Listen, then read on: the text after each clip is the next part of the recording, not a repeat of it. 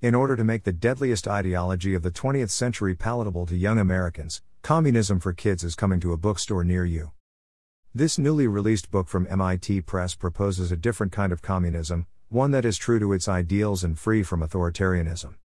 The death toll from communist regimes in the 20th century is well documented.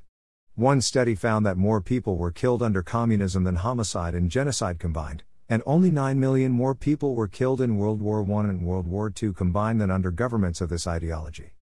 Another study showed how the mass killings of civilians by their own governments took an immediate nosedive after the collapse of the Soviet Union and international communism. According to the Amazon synopsis, the book weaves a fairy tale of jealous princesses, fancy swords, displaced peasants, mean bosses, and tired workers. It is bewildering why MIT Press would publish a book that cutesies up the political creed that gave the world Joseph Stalin, Mao Zedong, Fidel Castro, and many more of the world's most prolific mass murderers. None of these brutal dictators are mentioned in the book, according to the Washington Free Beacon. Communism seemingly gets a pass to be reimagined as a sweet fable, while it's inconceivable that a book called Fascism for Kids would ever be printed by a reputable publisher.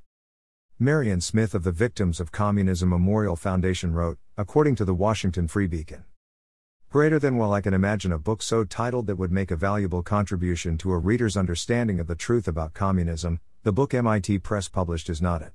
Communism for Kids whitewashes and infantilizes ideas that, when put into action, have cost more than 100 million lives.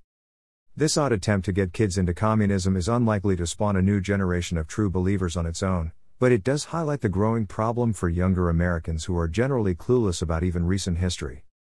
As the Daily Signal previously reported, a study from the Victims of Communism Memorial Foundation found that millennials, in particular, are stunningly ignorant about what occurred under the Soviet Union and other communist regimes just a generation ago.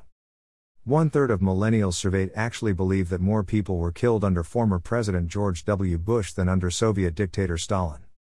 If one truly wants to teach young Americans what communism is really about, it would be better to hand them a copy of the classic Animal Farm, by George Orwell. The book is an allegory, using farm animals as stand-ins, about the Bolshevik Revolution in Russia a century ago. The revolutionary promise of all animals are equal is used to overthrow farmers, but quickly turns into a new, even more oppressive tyranny under animal overlords. A reign of forced labor, intimidation, and terror puts the animals under the thumb of their new masters, their ideals used to prop up an all-powerful regime.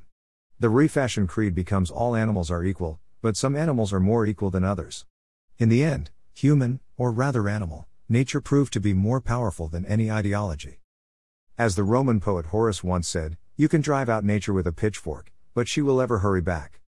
This lesson from Orwell would be a much better way to teach young people about destructive ideology than a fanciful account of how true communism, minus the mean authoritarian stuff and mass murder, would be truly grand. Under communism, tyranny is a feature, not a bug. Commentary by Jarrett Stepman. Originally published at the Daily Signal. The Daily Signal depends on the support of readers like you. Donate now.